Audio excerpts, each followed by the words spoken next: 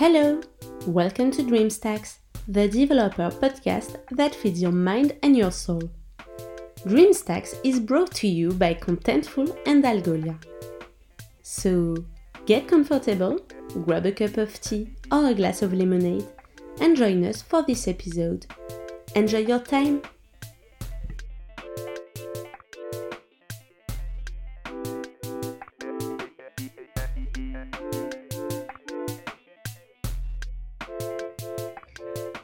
Well, thank you for tuning in to DreamStacks. We have an all-new episode for 2021. Happy New Year to everyone in our audience.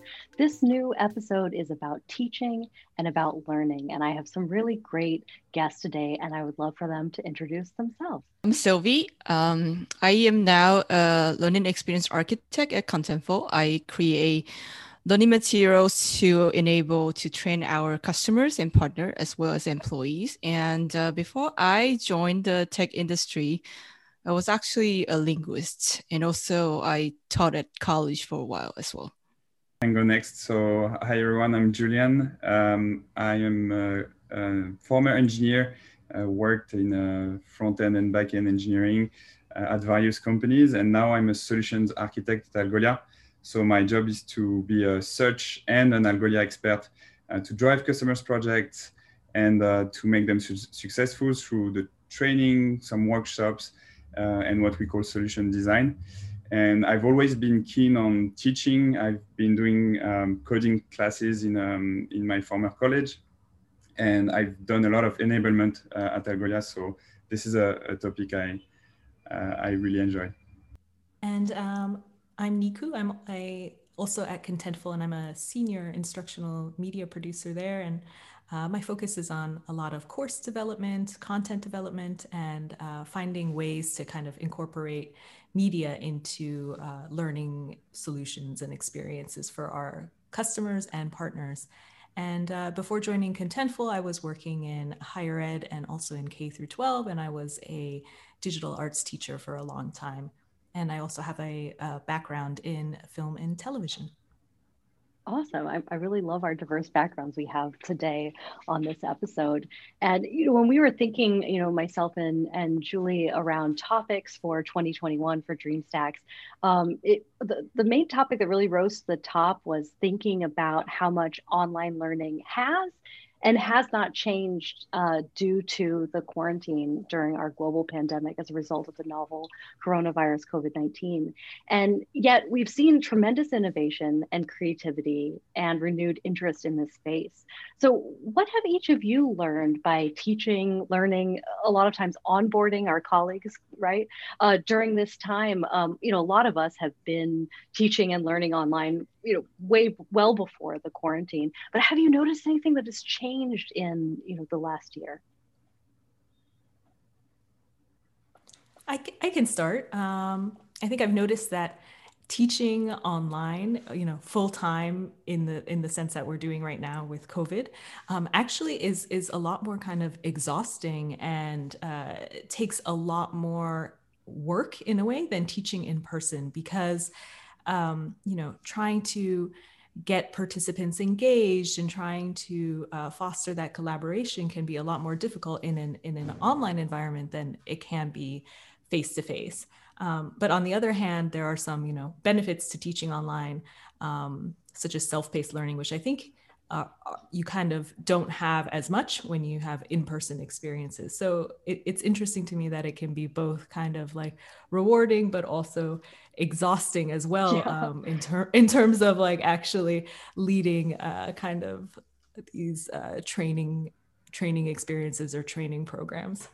Trying to, in a sense, recreate that classroom experience in an online environment by using breakout rooms, trying to build in as many hands-on interactive experiences, and then doing that blended learning model of mixing some self-paced learning with live instruction. So as you know, Amelia, we've done that a lot this year.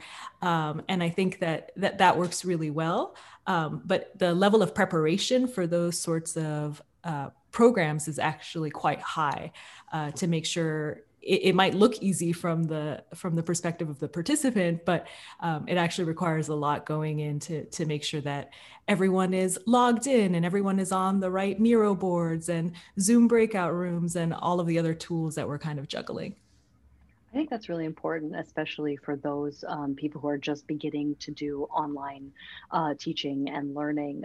Just kind of, would you say it's fair to take twice the amount of time that you might have prepared a class in person to do it online, or is it more like 5 times? What do you think? Definitely the first time you're running a kind of an online class, I think it takes quite a bit more, maybe 5 times. Yeah. Yeah, but I guess there is possibility of it being more reproducible, right, with some of these tools as well. Yeah, absolutely. I think the ability to scale, as we've seen this year, has been incredible. Yeah. I know, Sylvie, for instance, you've been working in online learning for a long time. Has this year provided any new opportunities or changes that you've seen? So so I started my career actually in the education technology industry, and where we really kind of focus a lot on e-learning, self-paced as well as blended.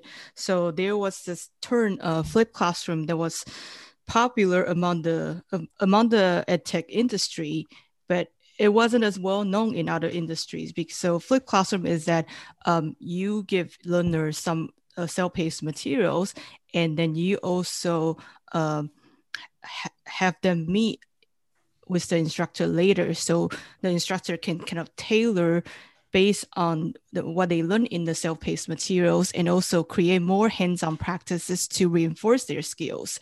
So it was a popular topic among the edtech, but this year I really see the trend of using blended learning and flipped classroom among all the industries, because we are all trying to convert our in-person workshop to virtual experience, and flipped classroom has been mentioned in basically all the industry for customer education. Well, that's really helpful. And has anyone else on the team taken a flipped classroom course before? What was your sort of experience maybe for being a learner in that framework? So I was in a certification program before using the flipped classroom model. So we were assigned some of the pre-work. So there's the discussion questions we have to think about, or there's some self-paced e-learning that we have to take before we go into the classroom, either in person or online. And I think what I benefit is that I come into the classroom with some basic knowledge of the content. And so, and in this way, you can kind of also make sure that everybody comes into the classroom with similar level of knowledge, because when you teach in a classroom, it's very likely that you're going to have different levels of learners, right? Some people with more knowledge and some people with less knowledge, but how do you bring them to the same place? It's a challenge for the instructor, because you want to tailor to everybody's needs, but you also don't want to waste everybody's time. Like for the advanced learners, they may feel, oh, I know this topic already. So giving them some pre-work just allows some flexibility for the instructor. For those who are just beginning to explore this topic, they can go through the entire self-paced course. For those who are more advanced, they take a look at the outline, the topic, they can decide to skip. So I think that's the benefit of a flipped classroom model. Oh, absolutely. Thank you for explaining that to us. And I think, not everyone is familiar with that model, even if they've taken a class that had that. So I really appreciate you outlining that for us. And that also leads me to another, thing that has been happening this past year because of the quarantine, is I think we've seen record amounts of new faces on our teams, new employees and team members that are joining, who have to do their entire sort of onboarding and social get to know you and ramp up to become part of our teams totally virtually for the first time for a lot of companies.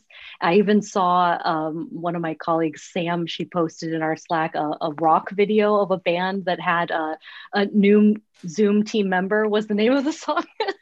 I should play it on the, but it was all about, having that new team member suddenly that you only know through like a Zoom box, and I thought that was really funny. But I wanted to actually ask Julian about that, because he has been, when we were chatting a little bit on Slack before this recording, was talking about onboarding and being onboarded successfully in a new role, because this is something that he's been participating with a lot at Algolia. And Julian, I'd love to hear some of your advice and your feedback on this subject. Yeah, definitely. So what Nico said in the beginning really resonated with me about the fact that you don't have the classroom as we knew it anymore, or at least not for now. And you can kind of translate that into the enterprise world in the workplace with the meeting room, where you used to have trainings, onboardings, and really the new hires that could have in-person training and that could have the team available to them to ask questions, to have informal discussions. All those things obviously can't happen the same way while being remote. And I've even had the question from candidates that ask specifically about that, like, how does Algolia handle onboarding remotely? How does this work? Do I have access to people to ask questions? Will I have trainings? And how will this all work, basically? And I think it's a great question to ask, and a fair concern from candidates.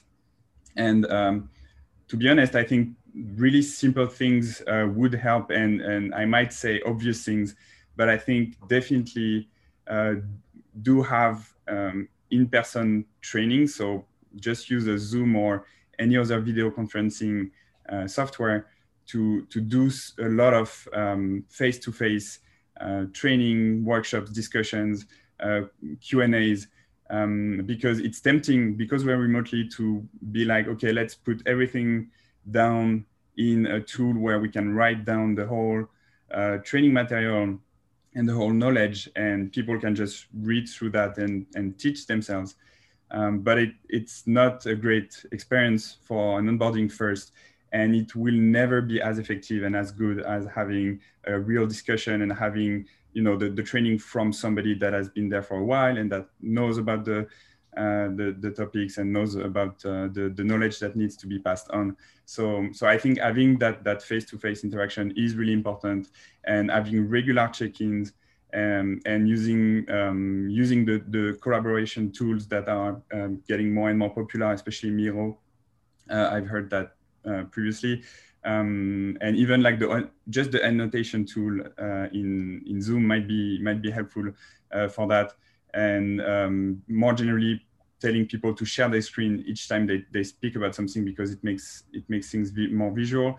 It helps with understanding what we're talking about. So really trying to recreate that meeting room / classroom environment, but digitally, and really not put aside the live conversation. I think is really important to guarantee a good learning experience and a good onboarding.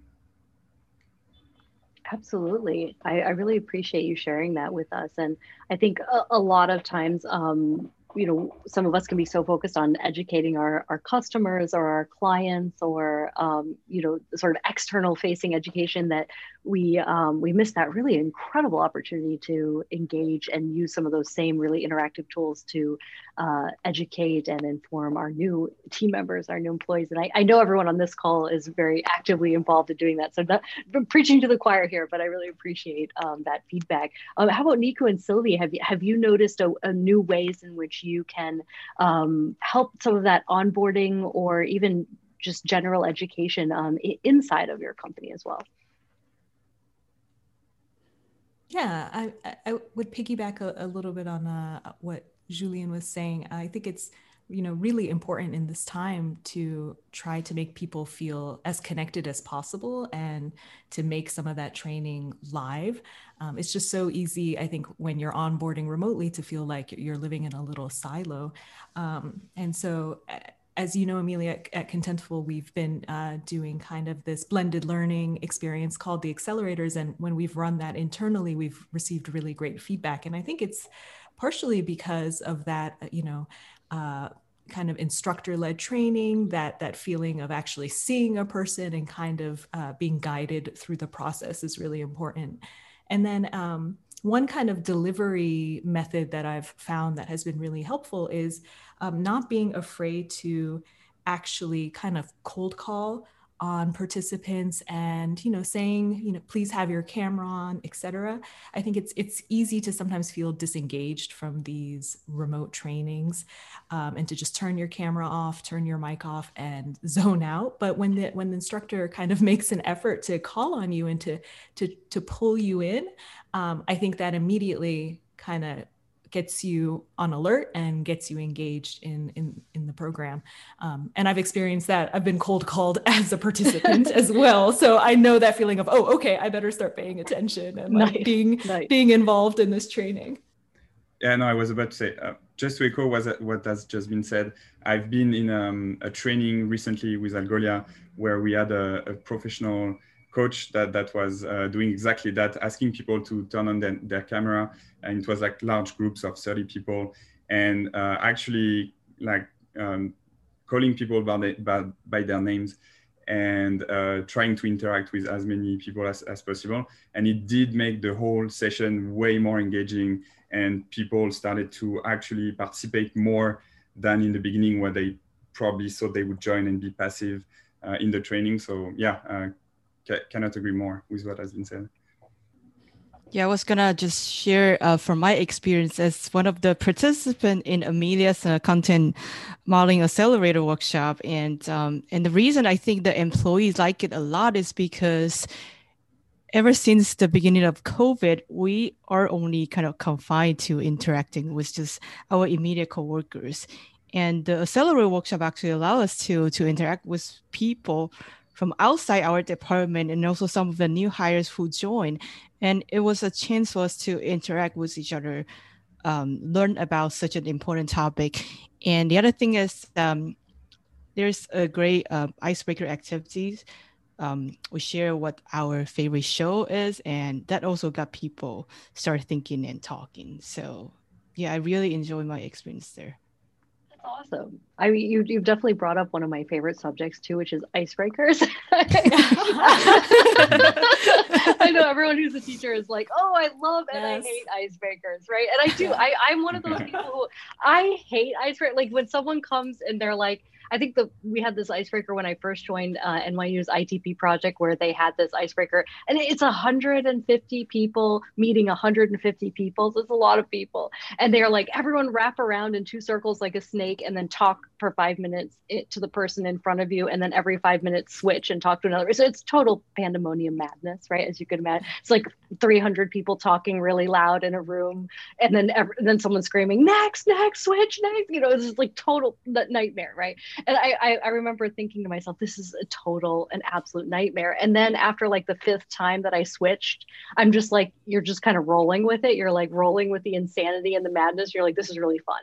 And I kind of feel like that about all icebreakers, that they're both like really terrible and really fun at the same time. So I would love it if I could just pick each of your brain right now and say, tell me what is the icebreaker that you love the most, and tell me one that you hate, because I would love to hear it. I know you all have one. Yeah, so I think as you mentioned, icebreakers when designed well, it really work. But there are just a lot of awkward icebreakers. I'm like, why am I here? Right? So like I think if it's relevant to us, it will definitely engage people. For example, one of the good icebreakers, and it's probably an icebreaker question, was that because I'm in the customer education field, right? So one time I participated in a meeting, and the icebreaker was share one mobile app that you really like and tell us why. And as the participant go through their favorite app and they tell about the reasons they like the app, it actually got me thinking, oh, why do you like this app? And there are some apps that I've never used. And I even went on to download the app just to try and see why they like it. So that one, I think, because it's relevant to what I'm doing, I'm always curious about why people like something so we can better design better learning experience for them. So that's one of the examples of a good icebreaker activity. Yeah, absolutely. Especially since it left you engaged even after the activity, which is really cool. Yeah, but if, like, for icebreakers, like, imagine you are in the North Pole. What's one activity you want to do? I'm like, what? I don't know.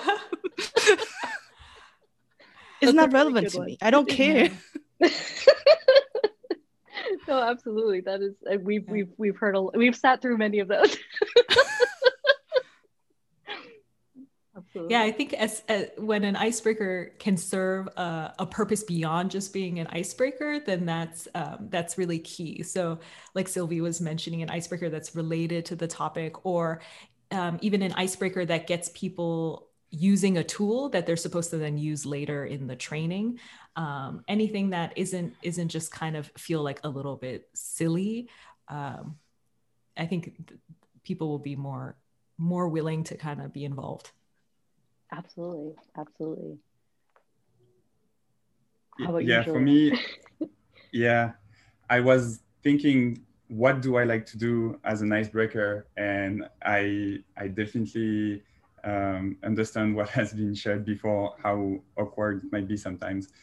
And I think I was about to say, I like small talk, when people take a few minutes at the beginning of a session or a training or a call, and they just, talk about whatever they have in mind at the time. And it's usually more personal stuff, or about the news, or really anything. And I actually remembered then that I had a manager previously at Algolia, whose name is Dustin. And for the team meetings we had weekly, he used to ask everybody to share one highlight and one lowlight of the past week, but nothing related to work. And it was really nice overall, because it's a team meeting and we obviously know each other and we work with each other, but we don't know the lives of each other. And sharing just one piece of information, like highlight and lowlight, each one was a good way to kind of know what's going on in each other's lives at the time. And of course, it gives space for a lot of funny anecdotes and things that were shared. So I did like this one, and I think I would reuse it if I had to. That's a really good one. I mean, I think that obviously the most exciting thing or topic that we have as teachers is usually the students that are in the room, right? Like they're interesting people. They have incredible things to share. There's a lot of really wonderful stories that have brought them to that day. And I think, like, contrasting that example to what Sylvie said about, okay, imagining you're at the North Pole. It's like, well, you might even have someone in the audience that has been to the North Pole, right? Like, and just let them talk, right? Like, let them share their incredible story and who they are. So I really appreciate those feedback. I'm one of those people who usually, when I'm a participant in a class and they say icebreaker, I try to look for the exit,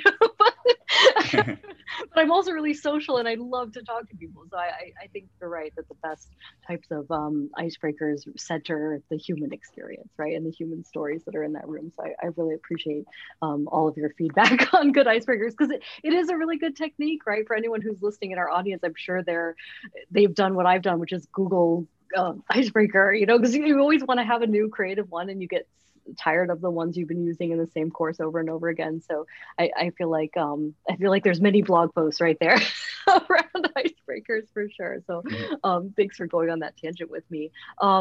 And, since we have such passionate both teachers and learners in our cohort today on this podcast, I wanted to ask each of you about your own inspiration for your learning journey.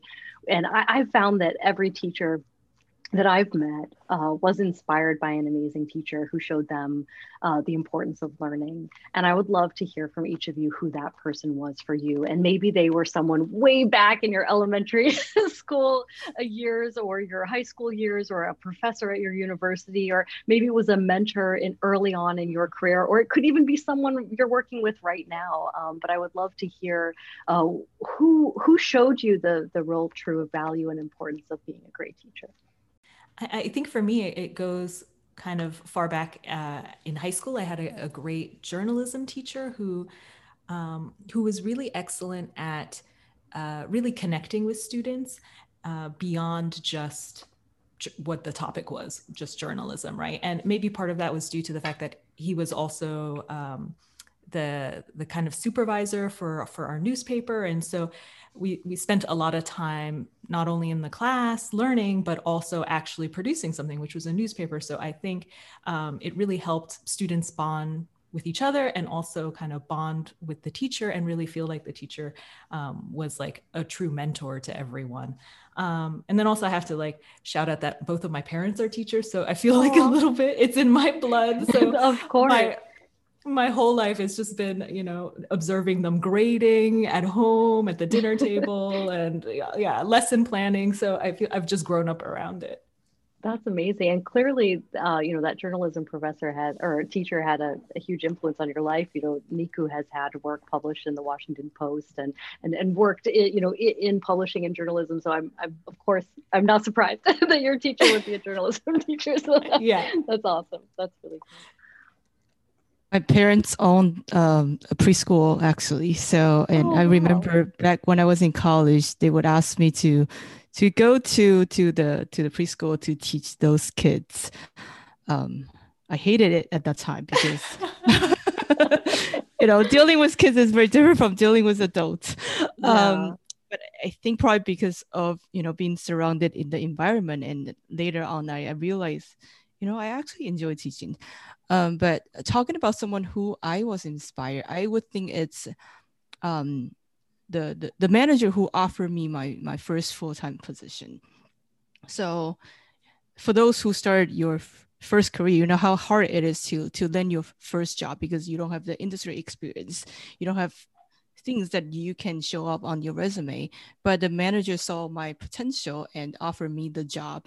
And from working with her, I learned about how to be passionate about what you care about. And also she just is such a good example of someone who embraced the growth mindset value. She constantly gave me stretch assignments that I didn't believe that I could accomplish.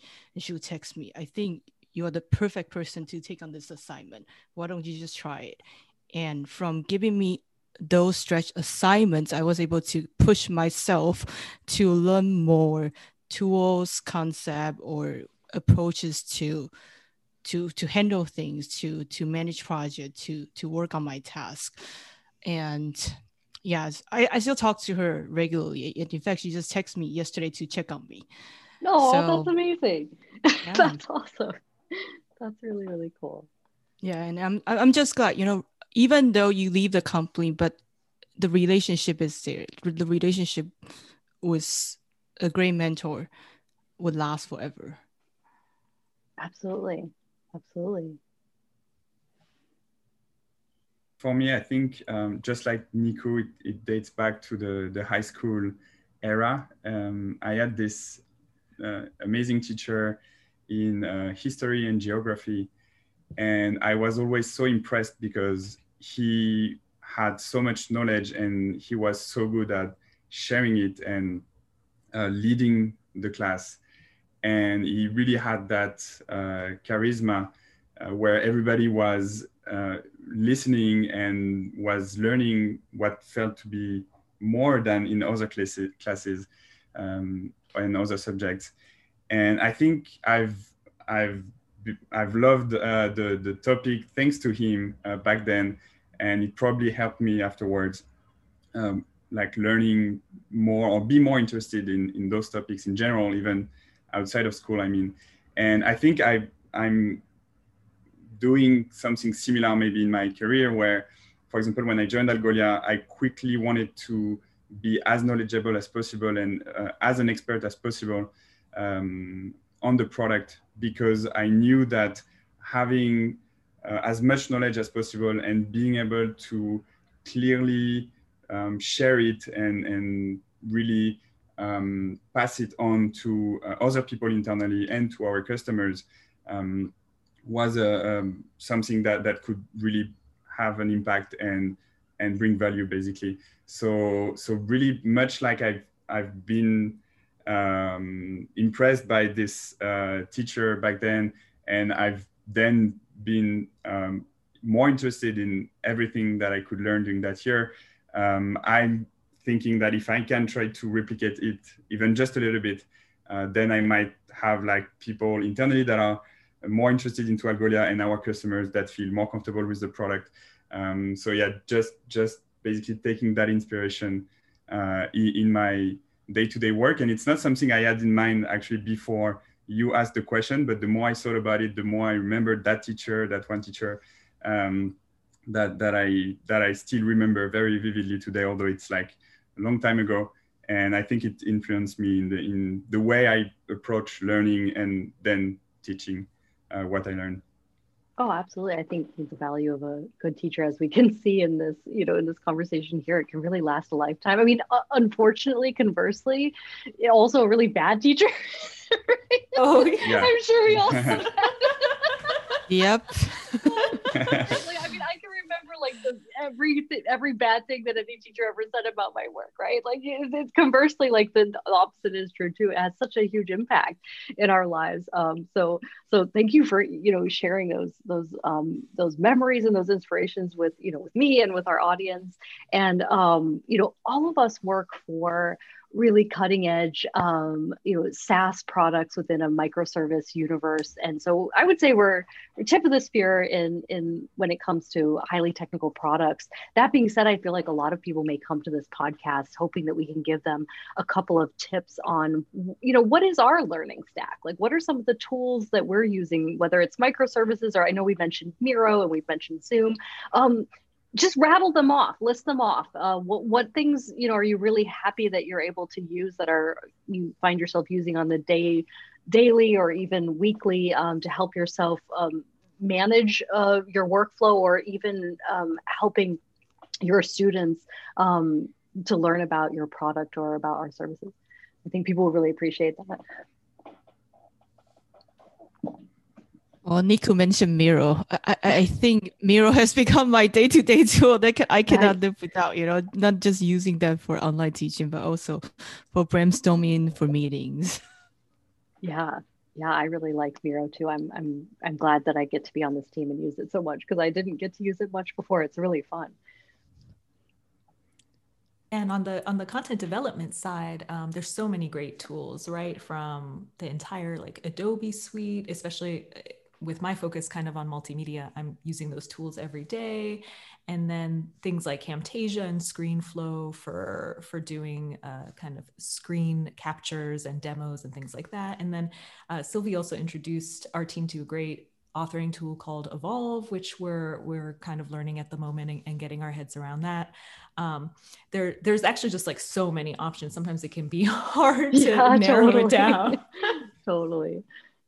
Yeah, when I was on DevRel, we used StreamYard, which was a really fun tool that we could do live coding streams, and it would syndicate it on Twitch and on YouTube Live, and had the ability to have sort of graphic questions that popped up from people from any of those platforms, whether they were from Periscope or YouTube. It would all sort of aggregate the questions into one location. So I really liked using StreamYard. They were just acquired by Hopin, and I really like Hopin for live events. So now you've got both of those. So I definitely recommend those to people who are doing really, really large courses, right? Like if you have hundreds of people coming to your learning event, those can be really good. And I've been attending a few virtual conferences this past year because of the pandemic. And I noticed that a lot of speakers, they use Mentimeter. It's a tool that you can do live polls or quizzes or Q&As as you present. And I actually like it a lot too. Oh, that's awesome. I've never used that one. That's really cool. Thanks for sharing. on my end, I would like to mention a tool that is not supposed to be primarily for learning, but I do use it a lot for that purpose. It's Slack. And the fact that the company is relying on Slack for a big part of the communications also makes it a great place to get information that you would not get otherwise, that you would not have access to, at least not as easily. And so basically you can go to some channels that are public or ask to access some of them, maybe that are more for smaller teams, and really be like, I don't want to contribute, I don't want to bother you guys, I just want to be there and read what's happening. And I know I've learned so much by just being in some Slack channels and taking a few minutes or an hour per day and just going through the latest messages and see people's questions, people's problems, and what answers do they get, and sometimes contribute when I feel I can add something. And I've learned so much thanks to that. So I think if a company is using Slack or another similar communication tool, there might be a way to leverage it and just use the default features to basically get some information and some news kind of organically. So yeah, I like this one for this reason. I appreciate that. Do you have any specific integrations also that you really like using with Slack, or any tips or advice on how to manage a million channels? I'm one of those people that just has like a million channels in Slack, and I'm actually just asking for myself. Yeah, I think that's a great question, because I know everybody's trying from time to time to clean up the channels they are part of, right? And they try to reduce the noise. And for me, it's really like I try to only be in the channels that really have something that I might find interesting, and that where I might contribute. So trying to be in as few channels as possible, although it's really hard to do. But also I know a handful of them will really be the top ones in terms of knowledge, because I know they are the ones where you have the most technical or the most advanced questions, or they are the ones about the latest product features that we are building. So if I want to know the latest about those, I need to read those. So it's kind of a mental reminder that those are the ones I will check in priority. And if I have time, I will go through the rest. But if there are like 3-4 that I need to check every day, it will be those 3-4 that at the moment are the most interesting. So I can talk about Slack probably for a day, because I used to run a workshop teaching people how to help you keep your Slack organized, so you can stay I didn't know that. That's awesome. Yeah. So and I think one key tip I would share is that really start the channels, the DM that you care about the most. So I start our team channel, our team public channel, private channel, and some other channel that I care about. And I also make it a routine. So every day, the first thing I come to Slack, I check the start channels that I care about. And as Julian said, if I have time, I'll go to others that I don't start. And also, you can also leverage a lot of the features there. You know, you can use the remind command, and then when you are in the podcast right now, I turn off my notifications. So there are a bunch of things that you can do to make Slack work for you, so you don't feel like, oh, there's hundreds of messages that I haven't read. That's really helpful. So interesting, because it's almost as if the way you both are describing Slack, it's almost as if you're curating your own kind of like learning path through it, right? Because you're like, these are the things that are most important for me, and then if I have time, I'll jump to these other channels. It's kind of fascinating to hear. Yeah, no, that's really cool. I always ask people about how they use Slack, because I'm because I used to be in DevRel, and just because of my personality, I'm in so many Slack groups that Slack has actually told me I can't be in anymore. Which I didn't realize that was like a limit, but I think when you hit 65, they're like, you can't fit anymore in your sidebar. You have to actually, cut one out, Amelia. And I'm like, every developer meetup has their own Slack channel. So you can imagine I'm in a lot of developer meetups. And so, so I have to like really navigate through quite a few of these Slack groups. But I love Slack. I've always really loved their product. I like Discord as well too, and that's I kind of used to keep Discord just for my gaming universe and my gaming friends, but now a lot of the like I think Women of React is on Discord, and there's a couple of other meetups that have kind of jumped ship to Discord. So now I can have more. I don't have to be limited by 65. I could have all those in Discord. But that brings me to my next question, which is, we talked a little bit about at the beginning of this conversation around how much effort it takes to put online courses and to create them, and how much more sort of production time, and it also takes I would say quite a bit of effort to also learn online as well. And we at the beginning of quarantine, this phrase came out called Zoom fatigue, right?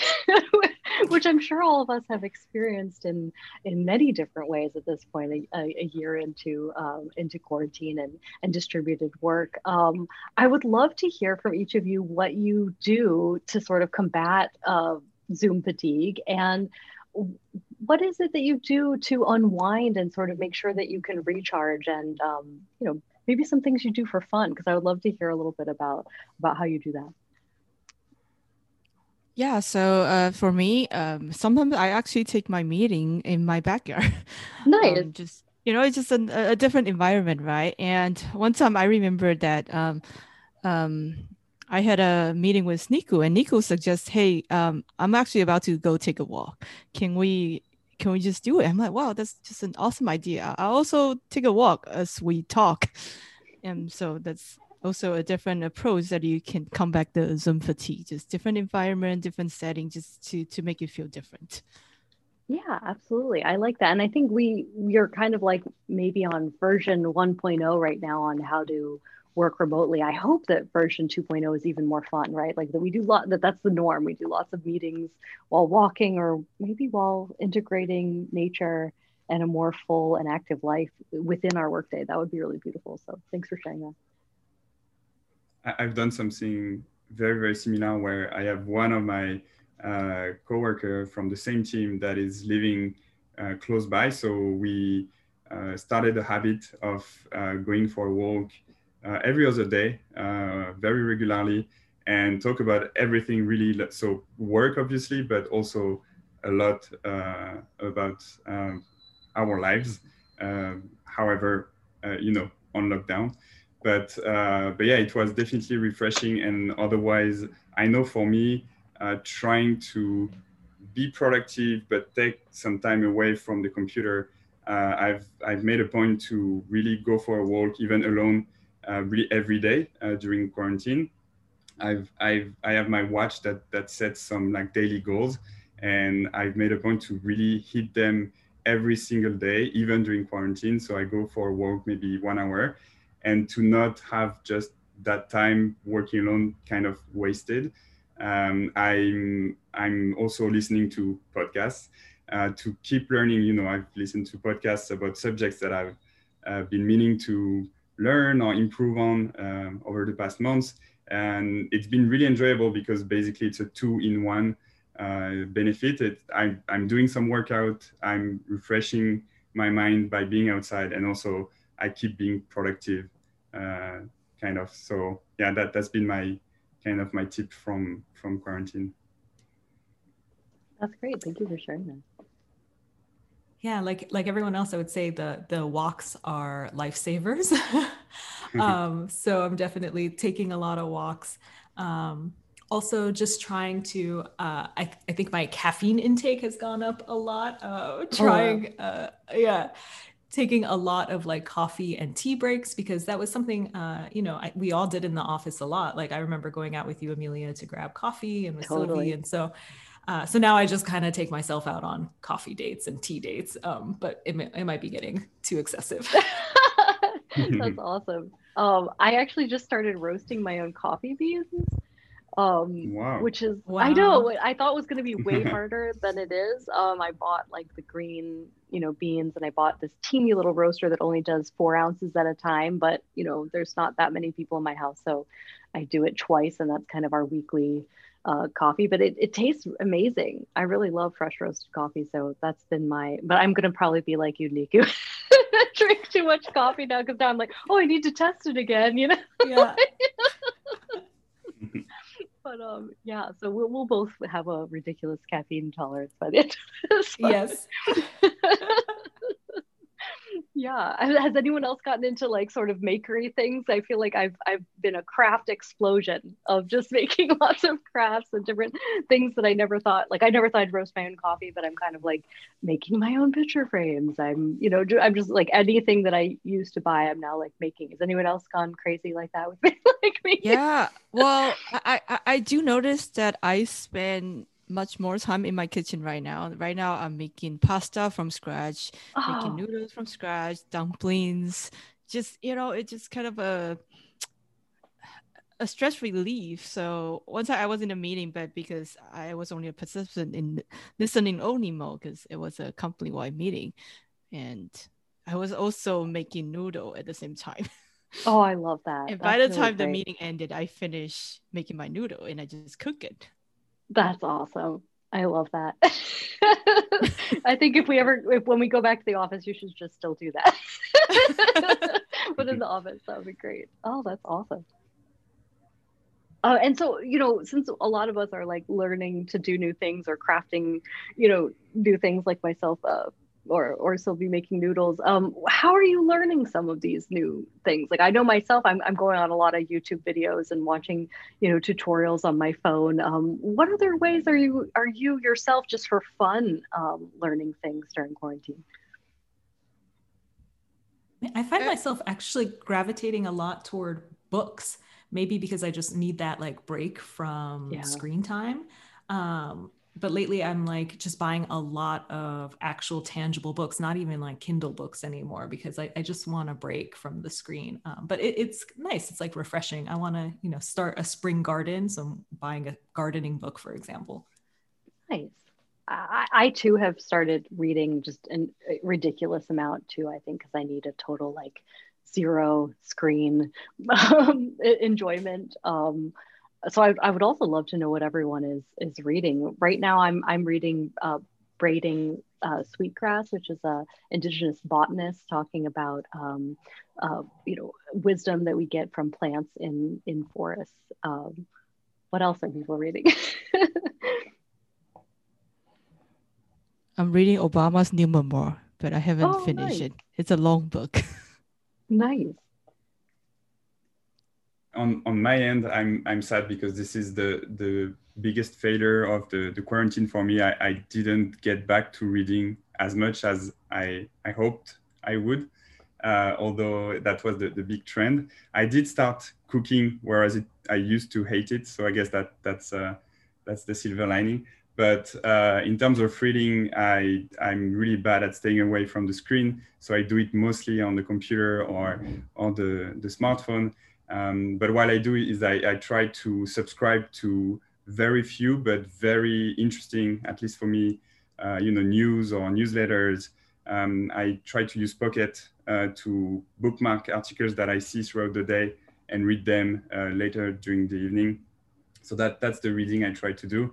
And overall, what I find interesting when you use that approach is to try to bookmark or open as many links as possible and on as many topics as possible. Not only the things you really care about the most, like not the one topic you are the most interested in, because you might be surprised how interesting some stories that you would never think about are. So that's the type of reading I've been doing a lot since quarantine started. That's great. I love Pocket. I think that's really cool that I love it. I think it's a great product. So I'm with you. I like having a billion tabs and organizing my future learning path, as Niku has said, with all the ways that we're navigating the world. I love using Pocket. So thanks for shouting that out too, because I think that is a really helpful like learning tool for our personal endeavors as well. Well, thank you so much for this incredible conversation. Each of you have opened my eyes to lots of new ways in which I can, grow myself as a learner as well as a teacher. And I would just love to give you each a chance if there was something that you wanted to share with our audience that I didn't cover in a question, to just give you the opportunity to share it with our audience. And if there's nothing, then that's totally fine too.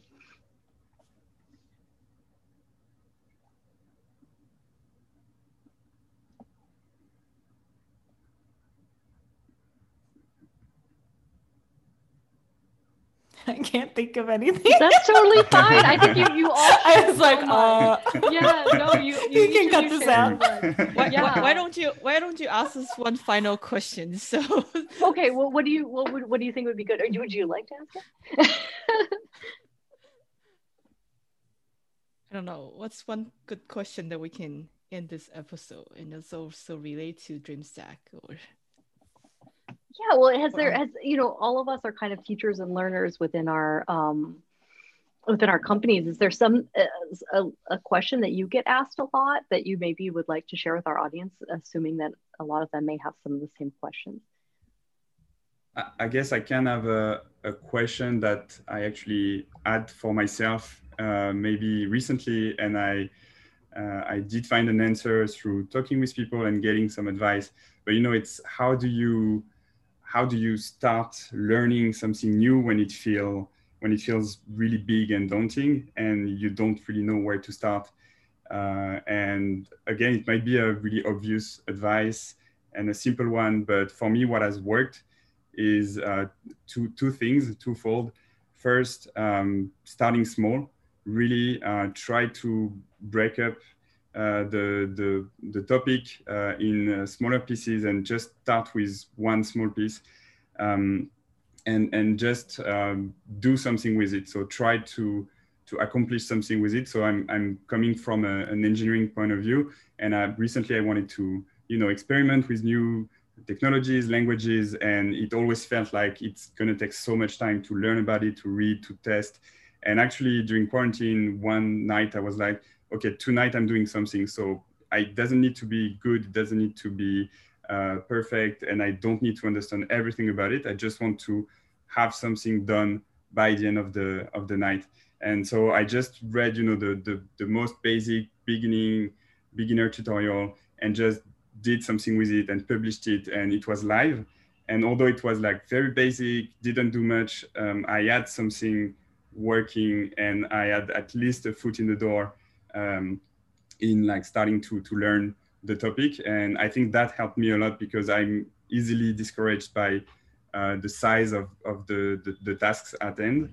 And this advice that I was given really helped me get started on that kind of like huge project. So I think Julian brings a very good point from learners' perspective. And I think that's also a good reminder for educators and teachers that, we shouldn't overwhelm our learners with big chunk of content. So I think chunking is especially very important right now because learners' attention span is just much shorter right now, right? So instead of giving them a 2-hour long course, can we chunk it to small bite-sized material? So they have the flexibility. Oh, I can maybe take 5 minutes of my time to finish this topic. And tomorrow I'll move on to the next topic. So they don't feel like, oh, I need to block a 2 hours just to finish this course. And I think in addition to chunking and making kind of learning digestible, another important thing to remember is that as teachers or subject matter experts, we sometimes forget that our learners don't know everything that we do or, everything that's inside of our brains. So making sure that we provide those high level roadmaps or guides are really important, and trying to provide things in multiple formats, right? So we talked a little bit about providing kind of interactive elements, multimedia, audio, and in addition to maybe just text or documentation. So making sure that we give our learners multiple avenues for approaching a subject, that can also make it easier for them to kind of jump in at any point. Absolutely. Well, that's an incredible question. Thank you so much for that, Julian. And thank you, each of you, for taking your time to share with our listeners your valuable advice around teaching and around learning. And I hope that you can come back to DreamStacks again in the future. We'd love to have you back. And thank you so much for participating. I hope you have a great day. Thank you. This was great. Yeah. Thanks for the invitation. This was great. Thank you for listening to this episode of DreamStacks, the developer podcast that feeds your mind and your soul. We hope you enjoyed it. Let's stay in touch. You can subscribe to DreamStacks in your favorite podcast app. Don't hesitate to follow Contentful and Algolia on Twitter to get access to our latest news. See you soon!